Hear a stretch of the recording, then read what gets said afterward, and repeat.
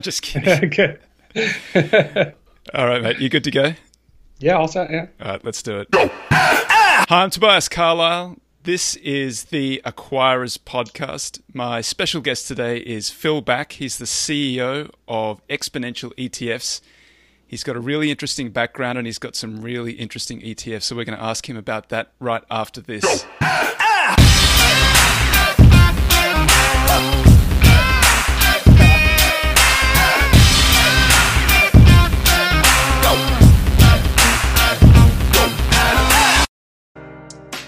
Tobias Carlisle is the founder and principal of Acquirers Funds.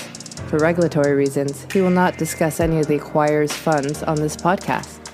All opinions expressed by podcast participants are solely their own and do not reflect the opinions of Acquirers Funds or affiliates. For more information, visit acquirersfunds.com. Hi, Phil. How you doing? Hi, how are you? Thank you for having me on. My absolute pleasure. What is a reverse market cap? So reverse cap is very simple. We take in this case, it's on the S&P 500, and we take the index constituents of the S&P 500. Now, whereas typically the S&P 500, of course, is weighted biggest to smallest, so it's weighted by market cap. We take the reciprocal of the market cap, so one over the market cap, and then reweight the weights based on that. So what you get is a portfolio where rather than being tilted towards the bigger companies, you're tilted towards the smaller companies. You still have full representation over all 500 companies. It's still a large cap fund. The weighted average market cap of our fund is 18 billion. But what you get is really two things. One is you get a size tilt, so a small minus big factor exposure within large cap. But the other thing is that if you think about how an index rebalances, certainly a market cap weighted index, every quarter you have a rebalance semi-annually, you have a reconstitution, and every time you rebalance, you re-up all the different stocks to their market cap. So you're selling the losers, you're selling the stocks that have gone down, and you're taking that excess capital, you're putting it into the winners. You're always, by rule, buying high and you're selling low. And what we're doing is the opposite. We're buying low, we're selling high. Every time a company runs up, when we hit rebalance, we take money off the table, we profit take, and we put it back into the companies at the bottom of the S&P 500 that we feel and historically have had more room to run. And that rebalance mechanism is actually a larger driver of historical alpha in the fund than the size tilt. So the rebalance is the thing that drives your return. So because in some ways it's a little bit, it's like quasi value investing or pseudo value investing. Is that what you see? That's right. Yeah, the factor loads currently, and it's cyclical, but the factor loads right now are stronger towards value than they are towards size, which is very counterintuitive. Now, in an environment that's a value environment, that can shift back the other way. Not always. It's always going to be value bias because you're always buying low, and you're always putting money in market cap weight. By definition, you're going to put money in the most overvalued companies. You're going to have the higher allocation. But there are times where we hit a value cycle or we hit an anti-momentum cycle, which is very different than the one we're coming out of. But in those environments, we're going to have less of a value bias than we would in an environment like we do today. That's interesting. So in an environment like this one, which is more biased towards momentum and large cap type stocks, you find that the portfolio looks more like a value portfolio, but that can change in a different environment. That's right. And it's the same thing on a sector level, too. So if you look at it today, you'll say, oh, this is like an anti-FANG, anti-technology portfolio. But if you look at it before the global financial crisis, it looked like an anti-financials portfolio because every time there's a sector that gets out of whack in the S&P, we're on the other side of it. So it's a very interesting strategy. It's if you could distill it down, some people distill it down and say, well, it's like a size play within large cap, which it is. But I think a more accurate definition of what it is mean reversion as a factor. I was just going to say it is mean reversion, which is one of my pet subjects. Mean reversion is what's driving the returns there. Yes. So I find it's a fascinating idea because it's one that if anybody who follows the equal weight S&P 500 versus the regular S&P 500, which is market capitalization weighted, you can't help but notice the fact that over time the equal weight has outperformed pretty materially year on year. Not that it happens every single year, but there is this gradual advantage to being an equal weight. So I imagine that is then magnified again when you look at the reverse market cap weight. Yeah, so it's not exactly a mirror image because in terms of the alpha between cap weight and equal weight and the alpha between equal and reverse cap is very close. The reason why it's not an exact mirror is because the smaller companies, the deviation to the mean is a lot smaller than on the large side. So for example, in the S&P 500, the weighted average market cap, the mean market cap of all the companies is about 200 billion right now. But Apple is, I think it's still over a trillion, right? So it's 5 times bigger. There's no company in the S&P that's 1/5 the size. So you have much more of a dispersion. What that also means for reverse cap is that you get a far more diversified basket in reverse cap than you do in market cap weight. So people talk a lot now about the concentration in market cap weighting. The top holdings are, a little over 4% now in market cap weighting. The top weightings in reverse cap, we have now one that ran up to about 120 basis points, which is very unusual. At rebalance, historically, typically our top holdings have been 80 to 90 basis points. And it's just a much more diversified allocation across the 500 stocks. That's very interesting. That's not intuitive. That's not something that you would expect thinking through it, but that's an interesting outcome. That's right. Yeah, the allocation of the 500, the skew of the, from biggest to largest is very different. It's a lot flatter in reverse cap weight, and that's why we think it also has a lot of utility to be used alongside a cap weighted fund. If you say, you know what, this is a bridge too far. I believe in, Bogle never invested reverse cap. I'm just going with cap weight. Fine. Okay, that's fine. You can do that, but then you can use reverse cap alongside market cap weight to further diversify. It's the same 500 stocks. So if you add it as a 10, 20, 30, 50% allocation alongside market cap weight, all of a sudden your overall allocation to the 500 stocks is much more diversified. If you look at it by HHI, Herfindahl-Hirschman, which is the sum of the squares of all the different weights of the 500 companies, you can bring down that HHI from 89 in a market cap weighted 100% to 33 in a 50-50. So it's a drastic improvement over diversification. A lot of people will say, well, yeah, the S&P is concentrated. It's always been concentrated. It hasn't really hurt me. It's true. But one thing that people really are overlooking is the fact that historically, while there has been a lot of concentration in the S&P 500, what we're seeing today is not all that unusual relative to historically. What is unusual is that the top 5 companies now are all in the same sector, and they have a lot of the same risks that are forward-looking, not backwards-looking, like antitrust risks of being able to penetrate the emerging markets. These are risks that Apple, Microsoft, Amazon, that they share in common, whereas historically you'd see, well, yeah, the top 5 companies in the S&P are always a high weight, but you'll have a utility, you'll have a telecom, you'll have a more diversified group of stocks. So your portfolio at the moment, you're underweight technology. Is that fair? Well, relative to cap weight. Relative to market cap weight, yeah. And what are you overweight in that portfolio? Right now we've got, like you said, it's a little bit of a value bias now. So we have utilities are a little bit overweight. I think financials, I'd have to take a look. But certainly utilities are, and we're seeing a real value bias right now. It's a fascinating idea. Where did it come from? Well, I think it really started, and like you said, with equal weight. So in my background, I was at Ridex Investments, which is now part of Guggenheim, and the ETF is actually now part of Invesco. But one of the products that I was the product manager on at the time was RSP, was the equal weight S&P 500.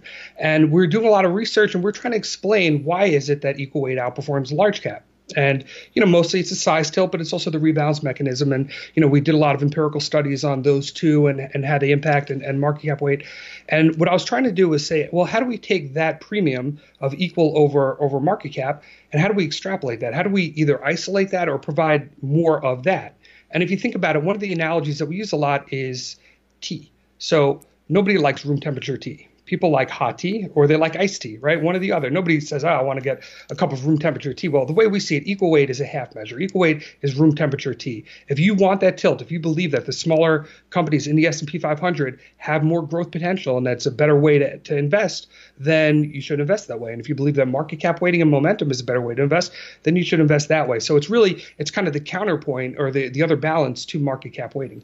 That's a great analogy. So your background, before you launched your own firm, Exponential, you were with the NYSE. Yes. What were you doing there? So I was managing the ETF listings business by the end. I was there for 6 years, and most of the time I was managing ETF issuer relationships and launches and market maker payment programs. So it's a lot of very geeky, nuanced market structure type stuff.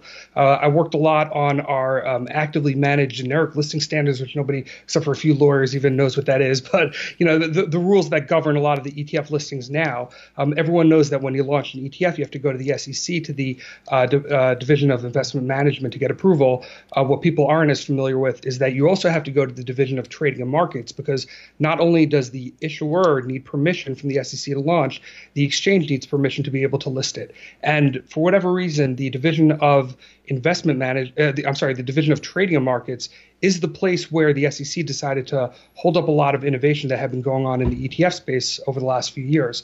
So it was a lot of market structure stuff. Right after I started, we had the flash crash, and spent a long time working on that and different rules to help govern that. A lot of stuff working with market makers and a lot of legal stuff. Primarily, really, consulting with ETF issuers and helping them get products out. You must have seen some explosive growth in ETFs over that period. Is that the tipping point from when they sort of went from being a little bit less well known to being kind of right in the middle, right mainstream investment products?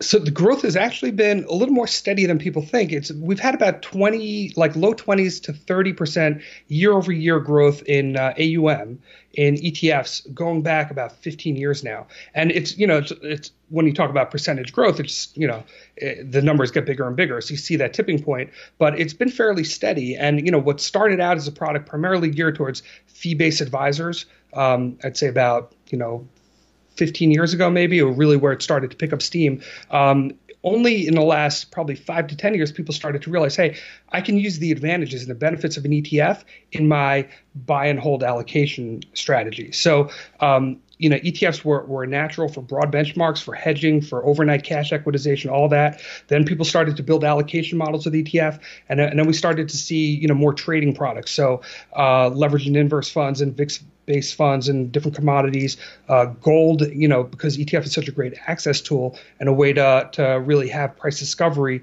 not in a whole market, but in the ETF. It's just a natural. But what we're starting to see now that I think is unique is funds like ours, like, my actively managed or my rules-based, process-driven buy and hold product that's not going to have a super high trading volume, but that makes sense for allocators to hold over the long term. This is the vehicle that's more efficient for that as well. So you've before the NYSE, you were Ridex. So you've had a really long history in ETFs. How did you get started in investing, and why were you attracted to ETFs? So I started my career as a trader, and I got one of those jobs back 2000, 2001 or so, where it was, hey, show up. Do you have a pulse? We're gonna give you an account to trade, just a day trade, one of these NASDAQ momentum traders. And, I showed up for the interview. They checked my pulse. They said I'm alive. Okay. They're going to register me for the Series 7 a month later. And if I pass the 7, I should come in. And if I don't pass it, don't come back. That was it. And so I show up and I pass my 7. I show up. I'm all ready to go. And I'm ready for my training or whatever it is. And the head trader sits down with me and says, okay, if you're going to buy any offer, it's Control P to post a bid, show me all the keystrokes. And then he leaves. I said, wait, when do I buy? When do I sell? He's like, I just told you, Control P, Control S. I said, no, but when do I buy? I was like, oh, okay. If you're good, you'll figure it out. And that was it, and walked away. And that was the extent of the training. Now, as you might imagine, those times, that was, really right when electronic trading started to take hold, and nobody can compete with an algorithm. But at the time, we were coming off of an environment where people could. And there were 200 traders on the desk in downtown New York. One of them, I remember, was an MD that left his practice because, it was fun. It was like playing a video game all day. And people were making money for a short time, but not forever. And when I started, there were 200 traders on the desk. Within 6 months, there were 20. And, another 6 months after that, that firm and many like it had shut down. And a lot of those, day trading firms kind of converted into different, shops where they're trying to get people to put money in, and all sorts of nefarious activities started to go on. So I became an FX trader and was trading the graveyard shift and was, not seeing a lot of daylight. And it was rough. And I'm at a social function and I'm standing in a circle and somebody says, oh, you're a trader. What should I invest in? And I'm doing like short-term momentum trading on currencies. I was doing a little bit of analysis, sending out to clients. So I just said, I'm like, just buy a low cost portfolio of ETFs. Don't try to buy anything too crazy. And one of the people that I hadn't even been introduced to yet was in the circle that I was standing. Said, I can't believe you just said that. I'm about to start a company on that exact thesis. And it was a guy named Sander Gerber who had a hedge fund, and he was just starting a company called XTF Asset Management, some of which the data company XTF is a derivative of that, and it's the same company. It's still around. Most of the company's long gone. We were basically an ETF strategist before it existed. But that was all the way back in, I don't know, about 05, 04. And I worked there as kind of the jack of all trades analyst type. And from there, I went to a company called XShares, and we were a startup ETF issuer. I built a carbon credit ETF, which is long gone, long forgotten. We did target date ETFs with TD Ameritrade. We had these health shares that were pretty much hated, mocked across the industry. But we had some stuff that was pretty interesting. And ultimately, the company did not make it. And that's when I went over to Ridex. And, at Ridex, we did the currency shares, we did the equal weights, we did the pure styles.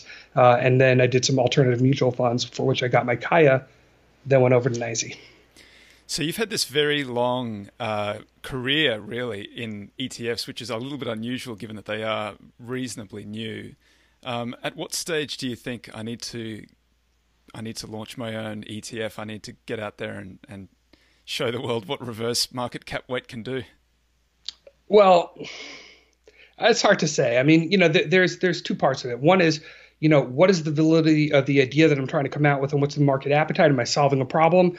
And the other is my personal ambitions. Do I want to start my own company? And, it was really the latter that drove a lot of it, unfortunately, but it wasn't, I had some health issues, I had some other personal issues, and I had a point of crisis in my life, and I came out of it and with a very different attitude. I'd been very happy at the exchange, and I was very comfortable, and it was it was a good job, and I was lucky to have it, and I hopefully did a good job. But when I came out of that personal crisis, I had a very different attitude where life is short and life can change and be taken very quickly, and really wanted to maximize the time I had, and really eliminated a lot of the fear from my thinking and from my process. And I think, what had held me back from doing something like this earlier was that fear. So what really started was not reverse cap, was our flagship product, the ACSI, the Customer Satisfaction ETF. And that started because I was at NYSE, everyone knows the NASDAQ indexes. Nobody really knows the NYSE indexes. We did have an index business, but we were trying to build it out. And, we're working on different ideas and different ways to do things. And I had a regular shopping experience. There was a Kmart near my house. I don't know if they have Kmart by you, but it's horrendous. Now, it's a good postscript to the story that Kmart is closed. But I had to buy a bunch of stuff for my kids for camp, like bathing suits and bug spray and things like that. And the Target was a bit of a drive. It was like maybe 15 minutes away, and the Kmart was right there. Well, how bad could it be? How bad could it possibly be? I'm just going to go to Kmart. It's right here. And it was horrible. It was that bad. There's no prices. There's no anything. I'm waiting online. There's like 9 ladies. Each one of them like slowly rests their purse on the counter and starts writing a check. And I'm like looking around. I'm like, this is horrible. I'm never coming back here. So I start thinking, well, okay, I'm never coming back here. Let's take me on a more statistically significant sample. Let's say everyone who goes to Kmart today across the country has a miserable experience, and none of them are repeat buyers. Well, how do you capture that in the data? That's a leading indicator. That'll show up in the balance sheet, but it'll show up after the fact, after next quarter when people stop coming back. So how do you capture that ahead of time and get ahead of that? And I get back to my desk. I didn't know I was looking for consumer data, sentiment data. I wasn't sure exactly what I'm looking for, but I start, Googling and searching around. It turns out the world's expert in quantifying customer satisfaction is a professor who has a few businesses based on that right near me in Ann Arbor, Michigan, a half hour away. So I called him. I said, my name is Phil, and I'm interested in seeing your data. I have a thesis, and if you give me your data, I'll backtest it and create a financial instrument on it. And had lunch with him, and it made the pitch. And I said, look, I think we, if the thesis holds, and we see a signal in the data, we can maybe license an index to like a Wisdom Tree or a Van Eck, and make as much as 8 basis points. It'd be like 4 basis points for you and 4 for the exchange. He says 4 basis points. I said, yeah, isn't that great? Says, do you know that I have a hedge fund that charges 2 and 20 using the data? I had no idea. So obviously that project didn't go anywhere, but we stayed in touch for a couple of years. And in that time that we stayed in touch, we're seeing flows move out of hedge funds, especially for domestic equity, move out of hedge funds into the ETF, and decided that this was a better structure for the investment. Once we built the team and once we had the company operationally up and running, I said, well, now I've got a team. We have all these ideas. I have all these other funds I want to do. So we said, all right, well, let's start with one. Pick your best idea. We'll start there and start building out. And that was Reverse Cap. So just to go back to the ACSI, the consumer sentiment, is it consumer sentiment? Satisfaction. Pardon me. So they look at, they're conducting surveys, or how are they actually gathering that data? So they are conducting surveys. They do over 300,000 surveys a year. And all the data is normalized by 7 different factors. We have a patented econometric model that we use to eliminate outliers and various things. So it's a very quantitative data set, which is ironic because a lot of people view it as more of a and it is measuring something more qualitative, but the data gathering process is very differentiated from the others in that space of market research because their approach is extremely quantitative. And then ultimately we use that as a signal. All the data is published publicly, and it's published historically also from in-sample returns on theacsi.org. And you can see, and historically it's been a tremendous driver of alpha, both in the hedge fund and just looking at the pure data. So the fund launched in November of 2016. And we don't use any company in the fund that we don't have a statistically significant sample on. So, for example, everyone wants to know what we think about Tesla. And I think Teslas are cool. I don't know. Reading a lot of the debate on it is very interesting. But in terms of the data, and it's a purely rules-based fund, so our own opinions have no bearing in the allocations. We can't get a normalized statistically significant sample in order to be able to test of Tesla owners because there just aren't enough of them. So we have really good data on Ford and Honda and Toyota and all the others. But until we have that data set, we can't use Tesla. So it's an interesting product because there are certain areas where we have better data and worse, and there are certain sectors that are more elastic to the data than others. If you think about it, like if 20 people get food poisoning at a Chipotle in Massachusetts, you're going to have a 15% reduction in people walking through the doors in Texas across the country the next day. Immediately, there's high elasticity there. Whereas Wells Fargo could have another banking scandal, and you're not going to move your mortgage. You're probably not going to move your wealth management account the next day. It's a much longer cycle. So because of that, we look at the data sector by sector in order to capture the different elasticities. All the allocations are relative to its own sector of all the different stocks. So you're taking the satisfaction surveys and then you're mapping them to either a product or a ticker. And that's right. And you aggregate that up and then you look at it on a sector by sector basis to create the portfolio. Exactly. Yeah. So we're not measuring sentiment or satisfaction on stocks. We're looking at the products and services, and then we roll them up. So Yum Brands will have many scores, and we have a proprietary model to estimate revenue contribution and to put that into the overall score. Because, again, we're not looking at sentiment on whether people are going to buy or sell the stock. We're trying to understand, are there going to be repeat buyers? Does the company have pricing power? How is Apple able to charge 3 times the amount of some of the Chinese phone manufacturers in China, 3 times the amount for phones with identical specs? And it's because they have that pricing power through the brand, through the customer satisfaction. Maybe it's through the ecosystem that people are locked into. But those are things that we can capture that we feel are not necessarily priced in. So it's very much a leading indicator in that it shows up in earnings, quarters, or maybe even a year or so later. Yeah, our research shows 3 to 11 months is the timeline that from when we start to see changes until we see it. Typically, we'll see it hit in the form of a big earnings surprise. So you get a big hit or miss. And says, oh, wow, I can't believe, I used Kmart before as an example. I can't believe, or Sears. I can't believe Sears missed. Well, can you? I mean, think about it. Would you want to, be stuck having to go shopping at Sears? Probably not. It's always intuitive after the fact. You never see a company, or very rarely see a company, go out of business or face troubles where it's like, oh wow, that's so surprising because I loved that product or I loved shopping there. Very rare, very rare.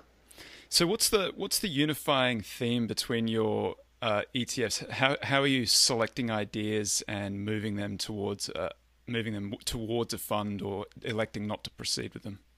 So what we think is going to happen long term in the industry is there's going to be convergence between active and passive, where active management is going to be transparent, rules-based systematic processes, and all of our funds have that in them. So, everything we do is an index fund, and of course, an index fund in the parlance of we're creating an index that follows a rule set. The rule set is all transparent and public, so everyone could see exactly what we're doing. And then when we manage the fund as portfolio managers, we're managing to the tracking error of the index. So we can't say, oh, we've underperformed for a little bit, we're going to try to catch up and make a bet. Like that's taken out of the table, which I think is a big benefit for investors. But, we wouldn't do anything that we don't think has long-term viability, where the investment thesis should, in our view, be as valid 10 years, 20 years, 100 years from now, to the extent that we can see as much as it is today. We don't do a lot of the, kind of fast money products that we think are hot right now, but may not be hot 10 years from now. So just for people who don't know, can you go through the process of how does somebody set up an ETF? What's from having an idea to getting it listed on an exchange? So there are several, there are different ways that you could structure it, and depending on how you do, it can be a difficult process. It could be a pretty easy process if you use a lot of service providers. It's not an insurmountably difficult process, so it can be done. And lean on your service providers if you're thinking about doing it, because they can be of a lot of help. The key player that a lot of people don't know, the unsung hero in a lot of cases, is the fund administrator. And the fund administrator does a lot. They calculate the NAV on a daily basis, but they also interface with the authorized participants who create and redeem. And all this is kind of behind the scenes. ETFs are so elegant and simple on the front end.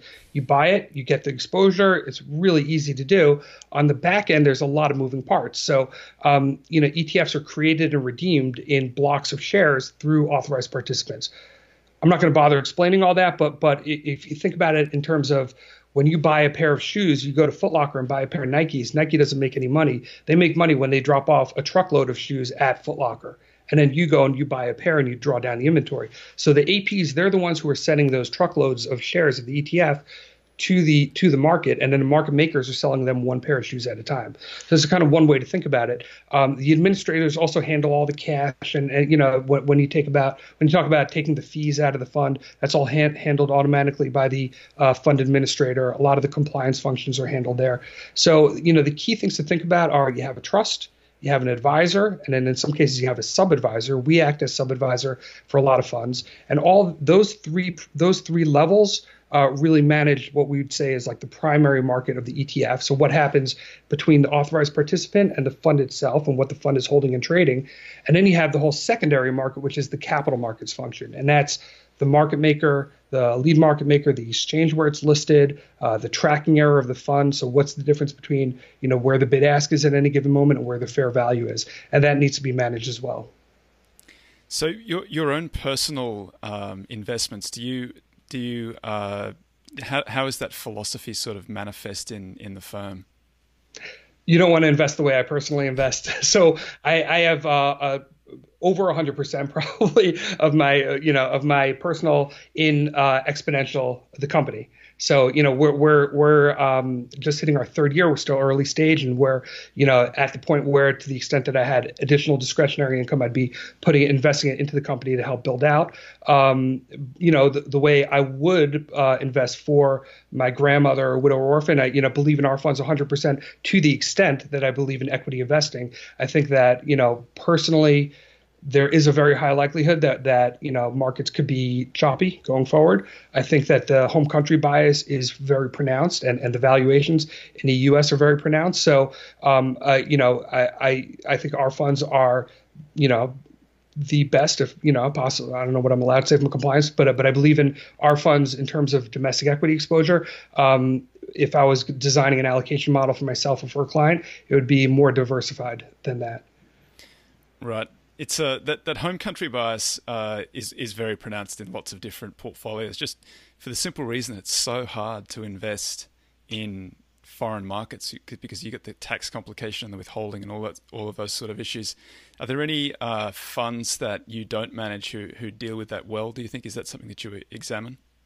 I think there are some interesting funds. Yeah. So there is no equal weight. So of course, along with reverse cap, I believe very much in equal weight. I think reverse is more of equal than equal. But there's a real lack of options in international and emerging markets outside of market cap weight when it comes to ETFs, if that's the way that you're going to access it. I think that when you look at a lot of the foreign markets and you look at market cap weighting, the bias, but the concentration is even more pronounced. I mean, you look at Taiwan, it's like over half Taiwan Semiconductors if it's unmanaged and unconstrained. If you look at the broad MSCI Global, I think right now U.S. is over 50%, which is very risky. So look, I believe in diversifying my bets, and I would most likely, and I'm kind of throwing this off the cuff, but I'd most likely take more of an equal weight approach to the different markets, even if they're smaller. To me, that doesn't necessarily need to be reflected in my bets. I think that a lot of the emerging market funds I believe there's one that equally weights China, Russia, India, and I think there's one that allocates evenly among those, and that would be something that I would find more appealing. There's also a very strong thesis, I think, about the consumers in emerging markets. There's a couple funds that address that, and I think there is a very good reason to be more bullish in those. There's also an upcoming fund that allocates based on freedom, which I think is really a fascinating concept. Very interested to see how that does for international exposure. I think they'll probably be a little more underweight China than I personally would want to be, but within a lot of the allocations, I think it makes a lot of sense. There's a direct correlation. You cannot deny there's a direct correlation between economic freedom and prosperity that follows. The exposure to foreign markets is a very tough one. It's one I think about a lot because I was born in Australia, raised in Australia. So I look at the Australian index, and the Australian index is half financials, and I think it's 15 to 30% basic materials, which you might expect because it's a mining country. And Australians are overweight the Australian index. Canadians are the same. It's a heavily financial, lots of basic materials, and Canadians are overweight that. So it becomes hard to kind of get out of your own stock market home country bias. It's real for everybody else in the world. The thing that makes it pressing for US investors, I think, is that the US is overvalued relative to the size of its GDP in a global sense, which is something that happened in the 80s to Japan. It was a massive stock market relative to its GDP, which was no doubt very big. Is there that's a theme that I think is probably that the US goes back to sort of the stock market goes back to its sort of GDP weighting globally. Are there any broad themes that you look at and maybe move an ETF in that direction, or just for your own personal investing? Well, I would say that the market doesn't care where you live. So, the whole thing about the home country bias, if anything, you would want to be underweight your home country because you already have enough exposure to that economy. If the economy goes to hell where you live, you're going to feel it. You want to be diversified outside of it more so than anything else. But I mean, look, I'm bullish to emerging markets. I think, we're hitting a global world. More and more opportunities and technologies are being as readily available across the world as they are in the countries where they're developed, be it here, be it in Europe, be it anywhere else. So I think, we're going to continue to see emerging markets and even frontier markets to a degree catch up in those markets where there is the right environment, where you do have that, economic freedom, where you do have the right infrastructure, where you do have, a trusted government. I think when you have the right infrastructure in place, that can happen. It can happen quick. What about other broader themes besides sort of geography? Is there any consumer products or developmental technologies that lead your thinking? I like alternatives, so specifically market neutral alternatives, especially given, where like I indicated, where I think we might be in a cycle. Look, firms, funds like M&A theme funds or, funds like that, different spreads. Commodities are interesting. I mean, it's impossible to time. Commodities, we're looking at some signals in commodities that nobody's ever looked at before. And, we'll see what the results are. We're close to getting results on a thesis there that may or may not lead to something. You never know. You run these, as you spend a lot of time on data. Sometimes you have something amazing. Sometimes you don't. The data tells a tale. But I think in general, when you look at alternatives, people think, well, alternatives are hedge funds or alternatives are PE. And, you can have a broad equity value strategy that's delivered in a hedge fund. PE, I think there's some research now that says, look, if you take leveraged microcaps, you're going to get the same thing as a PE. minus the smoothing effect. So, you get more liquidity that way. So when people talk about alternatives, I think they're kind of missing the point. You want something that has no correlation to stocks or bonds where you already have too much exposure. Not you personally, but most people. A lot of those alt strategies like convertible bond arbitrage is one that I like a lot. Other long short strategies, I think, there's more opportunity to do funds there. And I think those are places where I personally love to invest. That private equity model is a good one where you only have to report on an irregular basis, a quarterly basis. And so you can't see the movements in between. It does give that impression of having very smooth returns. Yeah, it's great if you can do it. And then, also you can write down stuff that you can keep a valuation where you want it to be with certain tricks of the trade for a long time. So, people look at private equity returns and you have to normalize it for the smoothing. You have to normalize it for, what you're actually getting in a market. And then, you add in the liquidity, the opposite of the liquidity premium, the fact that you have no liquidity for long periods of time. And I think private equity is a lot riskier than people think about, especially now, especially coming off a period where we've had, look, these guys can access free capital, with interest rates being so low, and we've had an economy that's expanding. That's a great market for you. You can't not make money in PE. Buy something, you add a little bit of management juju, you kind of, play around with it, and then you package it up and you make a nice return on it.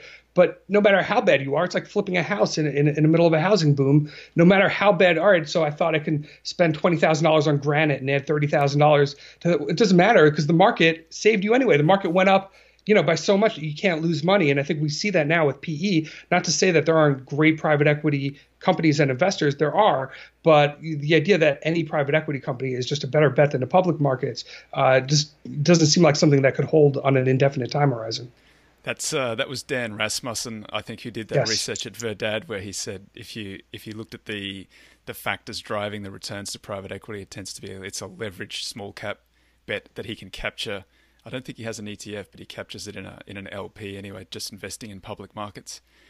While we've got the expert on ETFs, the question that I'm very interested in, there's talk of the ETF rule when that is implemented. Can you just explain what the ETF rule is and what you think the prospects are for that being implemented in the sort of short to medium term? So if you look at the ETF, the SEC rules that govern the ETFs, like I said, there's a few. You have the exchange rules, you have the 40 Act rules, you have the registered investment component. I mean, there's a whole bunch of different rules, but the main rule that governs ETFs is called the 40 Act rule. The 40 Act stands for the 1940 Act. In other words, 80 years ago, literally, ETFs are being governed off a rule that's 80 years old. I mean, how crazy is that? 80 years ago, there were no ETFs. There were certainly no VIX futures. I mean, so these funds are being governed, So in order to be able to list an ETF, you have to abide by the 40 Act. So you have to exempt yourself from, which is a mutual fund rule. So you have to exempt yourself from those requirements that are like a fund and not an ETF. It's a little bit confusing, but basically in those ways that the ETF differs from the mutual fund, you need this thing called exemptive relief that says that you're allowed to be an ETF in those ways that are different from what's laid out in the 40 Act rule. Now, it makes no sense to have a rule like that and to have an exemption like that from an 80-year-old rule when now all of a sudden ETFs are the investment vehicle of choice for the modern investor. So the SEC has been working on a new rule called the ETF rule, and it'll more directly, and instead of managing by exemption, it's going to manage more proactively, say, these are the rules, a level playing field. You don't have two companies that could do leverage and nobody else can. Two companies that could do custom creation redemptions, nobody else can. It's going to be a level playing field. Here's the line in the sand of what we'll allow, what we won't allow, and everyone can go ahead and launch their fund knowing what the schedule, what the requirements are. So net, it's a good thing. It's going to take a long time to come out. People think it's ready to go. These things always take longer. The SEC hasn't published it yet in the what's called the Federal Register, which is really the first step of the process. Then it goes through a lengthy comment period, assuming there's going to be a lot of comments, which there are. It could go for a process as long as 280 days. Every lawyer is going to want to weigh in. Every capital markets desk is going to want to weigh in. There's little issues around the edges that are kind of up for debate. I think the core rules are pretty much consensus will agree to them. I think they're pretty straightforward. Now, it was very kind of the SEC to wait for every company that wants it just about to have exemptive relief before they announce that they're working on this rule, because you're solving a problem for companies that are coming in to get exemptive relief that most companies or most large asset management companies already have. So it would have been very helpful 10 years ago. Today, there's really, there's now a trickle of new exemptive reliefs that are coming out. That exemptive relief process, if you're not doing anything too funky, if it's a vanilla strategy, you can get that exemptive relief in a few months, and it's not that challenging. There was a time where that was a year or 2 years, and rumors that lawyers would charge way above $1 million, $2 million in some cases to get it. So at that time back then, this would have been very helpful. Now it can make things a little more efficient. It's not going to have the biggest difference in the world. Companies can still now, they can get their own exemption in between until the ETF rule is out there, and it's not prohibitively expensive or timely anymore. I think it was proposed something like 10 years ago initially, wasn't it? Just there were bigger fish to fry at the time because the global economy was tanking. But it sounded like it was going to come back on the books last year, but still not yet. Well, the SEC did publish their working document and what they're thinking in terms of the rules, and they opened it up for comment periods, and a lot of the industry commented. There are things around the edges that'll cause some debate. So, for example, the IOPV is the intraday, the every 15-second value of the fund that gets published in real time. And some people think it's very helpful. I think it's very helpful if you're trading a fund and there's a wide bid-ask spread, you can reference it and see what the fair value is in real time. A lot of people think it's harmful because there's nobody really vetting out if the index provider is right and is that truly fair value. And then you have a whole host of ETFs that are open either from a foreign market while the foreign market's closed, or in fixed income. You don't have real-time transactional price to price it off of. So in some cases, it can be harmful. You can get bad data. So there's a lot of debate in the industry whether that should be killed or kept, and is there value there. A few things like that are kind of around the edges that people are going to argue about. But I think it will happen. It's just the SEC timeline is always longer, always bet the over on an SEC approval, always. One of the interesting things that might happen is that at the moment the index funds get a special capital gains tax treatment that's not available to active funds. When that is, do you think that gets implemented, and what do you think the impact of that is? I don't know. I don't know much about that, and I'm not sure if that will come to pass. I think it's kind of interesting because there are funds that are for the capital gains tax treatment that you get in an index fund is so helpful. It makes that index ETF it's better than running it as a managed account because you don't get the flow through for the tax purposes. Better than a mutual fund, better than lots of other structures.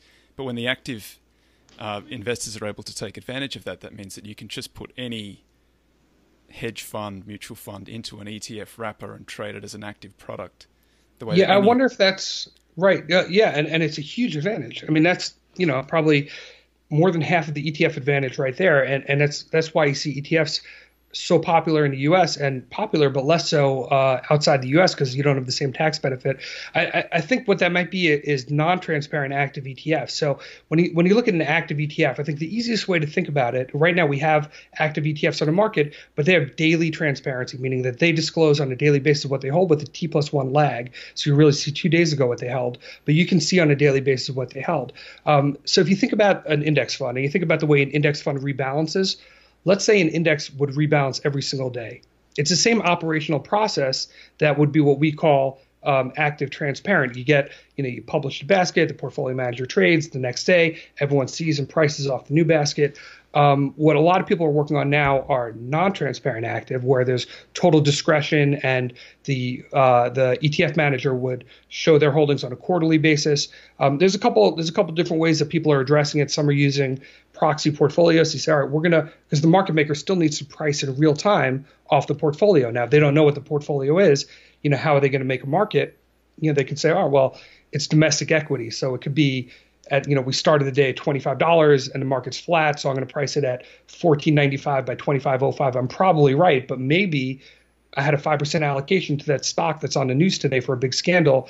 How do you price that in if you don't know what's in there? So one methodology is to use what's called a proxy portfolio, where you have either you run a risk factor optimization or you do some other representative basket. You say this is similar enough to what the actual is, and you price off of that. Another one is to use a blind trust, where you have only the market maker knows what's in it and nobody else. I think all those have some issues. They solve some problems, and kind of remains to be seen whether the SEC will approve those or not. If they did, I think a lot of those structures could lose those tax benefits, because if you can't create or redeem in real time, which you can't do if you don't know what stocks to deliver, then there is no in-kind transaction, and that's where ETFs get that tax efficiency. That's a great answer. Look, Phil Back, thank you very much for your time today. If folks want to get in contact with you, what's the best way to track you down and see what you're doing? ExponentialETFs.com is where we are. I'm on Twitter a lot, too much, on PhilBach1. And thank you, Toby. Thanks for having me on. My pleasure.